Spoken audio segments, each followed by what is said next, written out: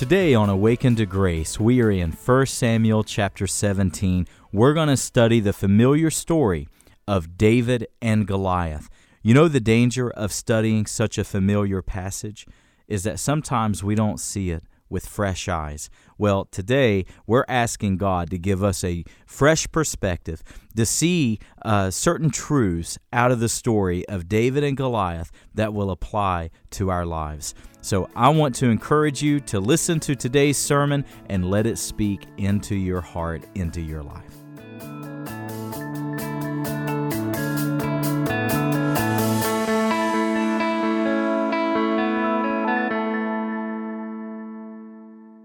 Today we're in 1 Samuel 17, if you'll turn there.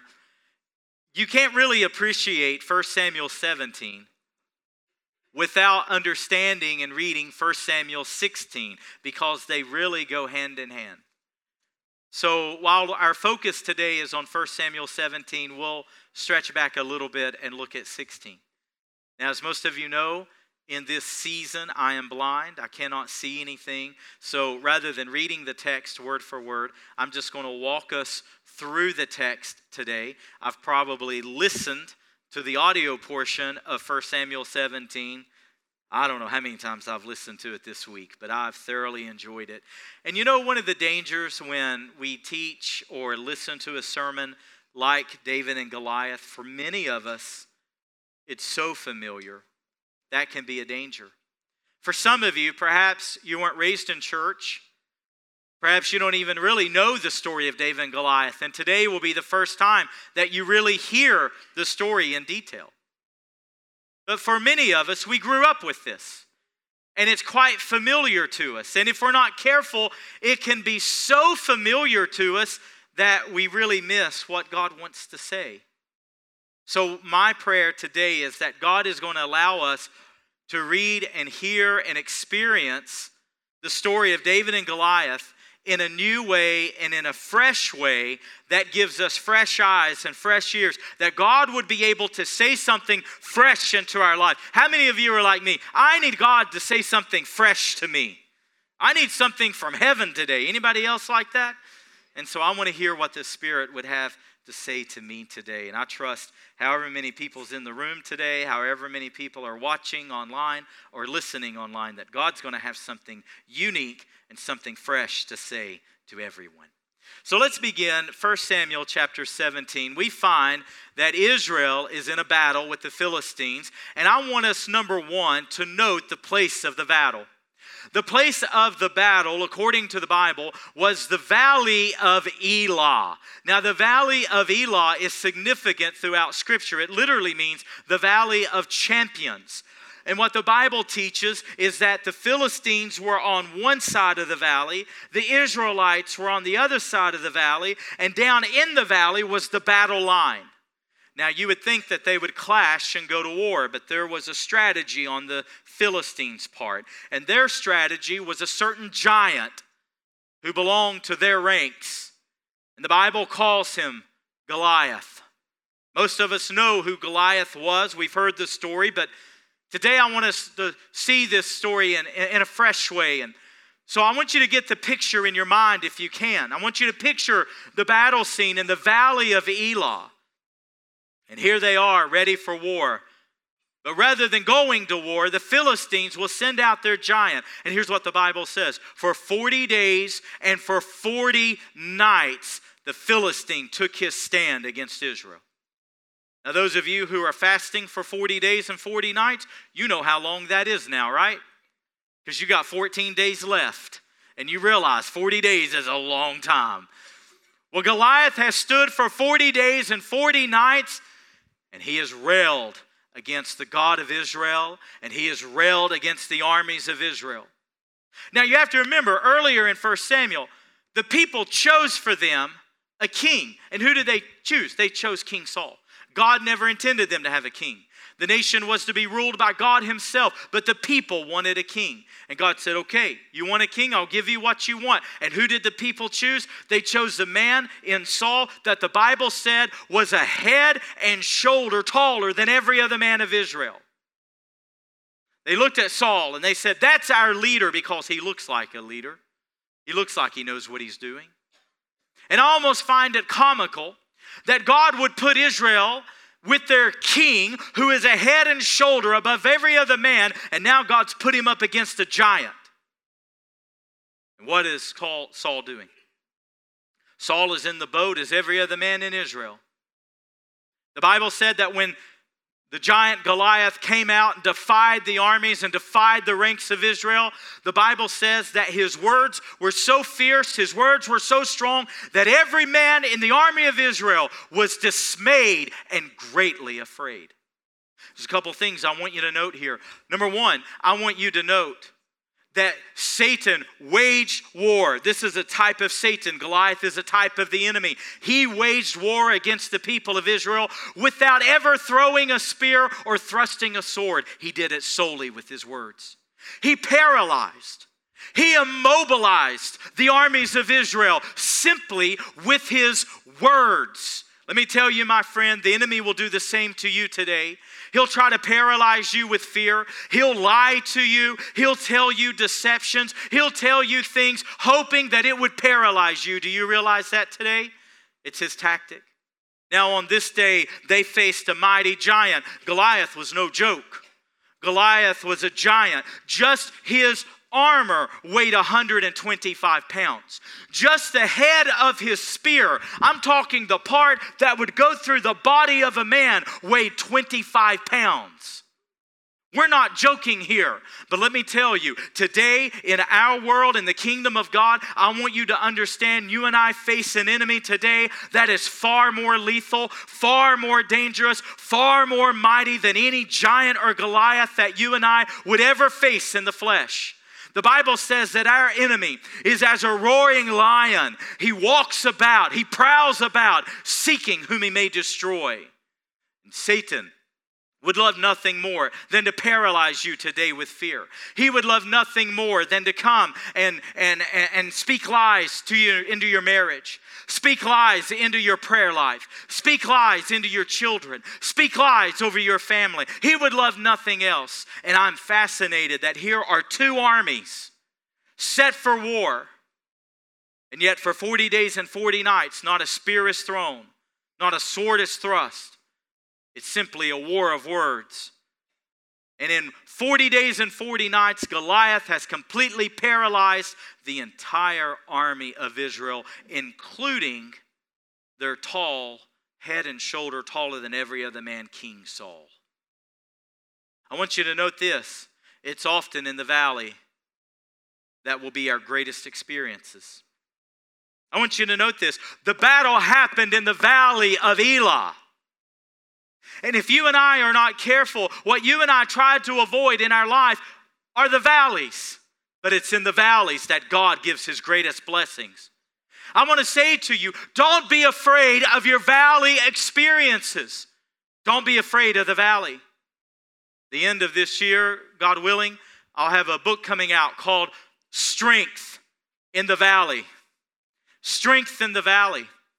I love what Ruth Bell Graham, the beloved wife of Billy Graham, before she passed, I love the quote that she gave. It really is what gave me the idea for the book. And you know what she said about valleys? She said, this is so beautiful, mountaintops are made for breathtaking views. Mountaintops are made for inspiration. But fruit grows in the valley.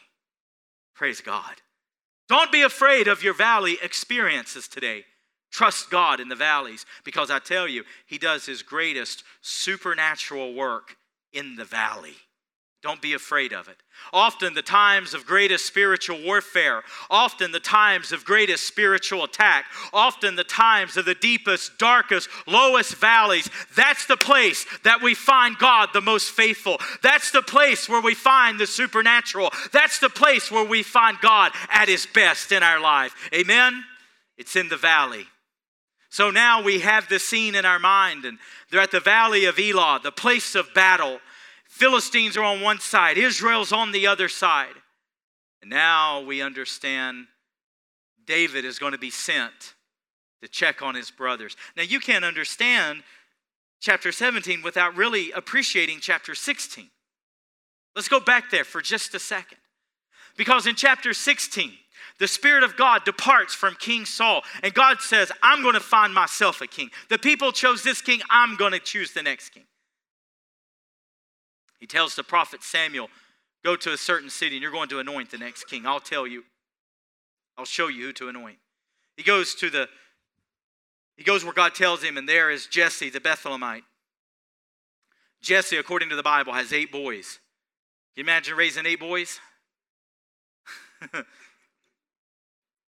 My little 2-year-old boy is an absolute handful. His little 2-year-old birthday party was yesterday. Today's his birthday. And he fell and we thought he broke his arm. It's still up for debate. The radiologist has to read it Monday. I can imagine having 8 of them. 8 boys. And David was the least. David was the youngest. He was the smallest. Samuel comes to Jesse's house and he knows the next king of Israel is among Jesse's sons. David is out tending the fields. Remember Psalm 23, the Lord is my shepherd? He's probably out there writing Psalm 23. And all of Jesse's sons, 7 of them, stand before Samuel, with Eliab being the oldest. Samuel says to himself, Eliab is the older, he's the taller, he's the stronger, that's the king. The Lord said, no, he's not. I've rejected him. That's not the next king. He's rejected. He goes to the next, Abinadab. No, I've rejected him, the Lord says. He goes to the next, Shema. No, I've rejected him. And on down all 7. Finally, the prophet Samuel has to look at Jesse and say, do you not have any other sons? Is this it? Are there any other boys? And Jesse goes, oh, yes, there is one more, David, but surely not David. David's the least. David's not a warrior, he's a poet. David, all he does is play this harp and writes these songs, and he's out there with the sheep. You wouldn't want him. And Samuel said, go get him, and we're not setting down till he gets back. And when David walks into the door, the Lord says, that's who I've chosen. And the Bible says that the Spirit of God rushed upon David as he was anointed king out of the horn of oil. Praise God. And he was anointed king in the midst of all 7 of his brothers. Now we find ourselves back in chapter 17. If you're saying amen today, if you're listening, say amen with me, because I want you to get this. Let's really get this today. David had to pass a series of 3 tests before he could face Goliath. There were 3 tests that God was going to take him through before he could really face the giant. And I want us to see how he passed them today, because I believe the 3 tests are in front of us before we face our real battle. Test number 1 was a test of obedience. Now, read the text carefully. Jesse told his youngest son David, I want you to go to the battle line because your 3 older brothers, Eliab, Abinadab, and Shema, they followed Saul into battle. He said, I've baked bread for them. I have cheeses. I want you to take the breads, the cheeses. I want you to check on your brothers, get a word, bring back a token of their safety, and come back and see me. Now, I don't know about you. Can we get real for just a second? If I were David, and my dad had forgot about me in the most important family meeting that had ever taken place in the history of our family, do you think I'd be willing to obey? I'd say, whoa, hold up, Dad. You don't know who's king. I was anointed king. I'm the next king of Israel. Get another son to do it. Would that have been your attitude? You want me to leave my sheep and run down to the front line of the battle when you couldn't even remember me when Samuel was here? You want me to go? Get another son to do it. I'm getting ready for my kingship. That would have probably been my attitude. But you know what? David was filled with humility. David was a man after God's own heart. And when his father commanded him and said, David, take these things, take them. The Bible says, listen what it says. He rose early the next morning and did as his father commanded. My friends, I want us to understand, some of us, listen, I don't want to live in this natural realm where medicine says I can't help you and doctors say I can't help you and technology cannot help me. I don't want to live over here in this natural realm. I want to live over here in this supernatural realm where God is God. God can do anything He wants. God can heal me. God can help me. God can help you. I want to live in that realm. But you know what it takes to get there? Obedience. It takes obedience. And if there's something in your life today, if there's something in my life that I am not obeying the Father, I can't unlock those miracles. I can't live in that supernatural place. Listen, I want you to think about this. What if David was unwilling to obey his father? What if David said, you know what, I'll do it when I'm ready. I'll do it in a week or two. I'll do it in a month or two. You know what? He would have missed the timing of God's supernatural blessing. He would have missed the battle. He would have missed Goliath. He would have missed what God intended for him. And I wonder, what blessings are we missing because we simply will not obey? In Luke, I believe it's chapter 5, Jesus is teaching the massive crowds. And after Jesus teaches, he slips into the boat of a man named Simon Peter, who's going to become one of his greatest followers. And Peter had worked graveyard all night. Anybody ever worked graveyard shift before? I've worked graveyard shift before. It's not that bad at midnight. It's not that bad at 2. It starts getting bad about 3:30, about 4:30, right? It starts getting long. Peter had worked all night long. He'd fished all night long. And do you remember what Jesus said to him? Jesus is in the boat because, listen, Jesus, he preached to the crowds, but he really wanted to preach to Peter. You understand? And out of all the people in this room today, let me tell you, God has a word for you today. Out of all the thousands that are going to be listening online, God has a word for you today. Something personal for you. And here's what he tells Peter. He said, Peter, push out a little from the shore. And Peter did that. And when they were out in the deep, Jesus said, Peter, let your nets down. Peter was washing his nets. AKA, Peter was clocking out. Peter was done.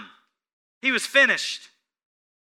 And Jesus said, Peter, let down your nets. And Peter said, Jesus, we've toiled all night long. There's no fish here. If there were a fish, I would have called it. I'm a fisherman. I own my own fishing company. He and John, the Bible says he and John owned a company. It was P&J. Fishing. Well, it wasn't. That wouldn't even make sense in their language. But we'll call it P&J. P&J fishing industry. Jesus, I know what I'm doing. See, my mouth would have got me in trouble. I think I would have said, Jesus, if you want to build a table, let's build a table. You're a carpenter. I'm a fisherman. I fish for a living. I know exactly what I'm doing. But do you know what? Peter said something remarkable. David did as his father commanded, and Peter says something remarkable. Peter says, but nevertheless, at your word, I'll let down the nets. Hallelujah. How many of you know sometimes God tells you to do something that doesn't make sense? Let me tell you something God's been telling me that doesn't make sense. My vision has gotten worse over the last month or so. Much worse, even worse than what it was. There is absolutely nothing in the natural that tells me there's any hope. There's absolutely nothing when I look in the natural that says that God is working. As a matter of fact, it would appear that God is not working. It would appear that things are getting worse and not better. But earlier this week, I was asleep. And it was early in the morning and I was waking up and my eyes were closed. And the Holy Spirit spoke to me. And the Lord said, Chad, when you open your eyes from here on out until whenever He tells me, the Lord said, when you open your eyes, expect to see. Every morning when you wake up, expect it. Expect to see. That's what the Holy Spirit told me. Now, I could go to God and say, God, I've been to Duke University, and they say it won't happen. God, I've been to the smartest doctors. They say it won't happen. God, there is absolutely no improvement. As a matter of fact, there's quite a bit worsening. But see, that's not what God says to do. I have to choose. Am I going to believe the natural? I have to choose. Am I going to do what I think is best? Or am I going to obey God when God says obey? And even when it doesn't make sense, and even when it doesn't sound right, am I going to say, but nevertheless, God, at your word, I'll do what you say. And every morning this week when I've opened my eyes, I expect to see. Not because I see any improvement, but because I believe the word of the Lord.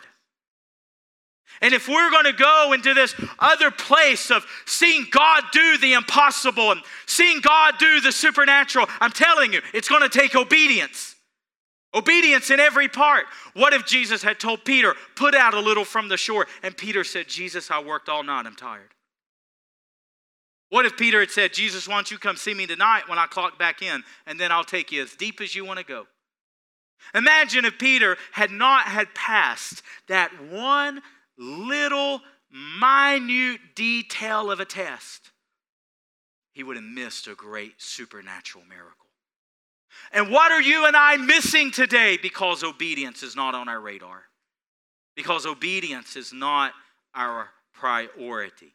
Let me tell you, my little children, they're not perfect. They are far from perfect. They're so much like their mother. They're that's kind of a joke, sort of. But they are not. But listen. I don't expect them to be perfect, but I do expect them to be obedient. God expects the same out of us. Are we perfect? Absolutely not. But should we be obedient? Absolutely yes. As Peter wrote, as obedient children. The second test that David had to pass. When he gets to the battlefield, he gets out here to the battlefield, and his older brother, the one who was passed over for king, the one who even Samuel thought should have been king, but yet God said, I've rejected him. Eliab sees him. And he goes up to David and he says, I know the evil of your heart. I know why you're out here. In other words, what he's saying is, you think you're anointed king now. You think you're going to come out. I know the evil that's in your heart. And do you know what he says to David? I can't believe it. He says to David, and what have you done with those few sheep? I bet those were fighting words. I bet you David's blood pressure went out the roof. You don't talk about my sheep like that. What have you done? Who have you left those few sheep? I bet David wanted to tear into him right there. But you know how David responded? Oh, this is beautiful. Just like a sibling. David said, what have I done now? It's almost as if David's saying, Eliab, you've picked on me my whole life. What is it now? This is nothing new. Yeah, I'm anointed king, but this is nothing new. What have I done? This is only a word. In other words, we're just having a conversation. Do you know what you do? Do you know what you do when people are jealous over you? Do you know what you do when people quarrel with you? When people argue with you? Do you know what you do when people are bitter toward you and it's their sin, it's not your sin? Let me tell you what to do. You do exactly as David did in the text. You don't let their sin become your sin. You don't let their distraction become your distraction. Do you know what you do? Here's exactly what the Bible says David did. David turned from him and began talking to another. Now hear me. Say amen if you're with me, because this is big. Satan doesn't want you fighting Goliath. He doesn't want you in the real battle. He wants you distracted, over here quarreling, over here arguing, over here defending yourself, trying to get along with it. Listen, he wants you distracted today. Somebody arguing with you, somebody quarreling with you, somebody fighting with you, they're in conflict with you. I'll tell you right now what to do. Just turn from them. Don't even pay attention to them. Go on, do what God's called you to do. If you enjoy the daily broadcast of Awaken to Grace, then I want to invite you to subscribe to our podcast. You can get our podcast wherever you get your favorite shows. Simply search Awaken to Grace Weekly Sermons.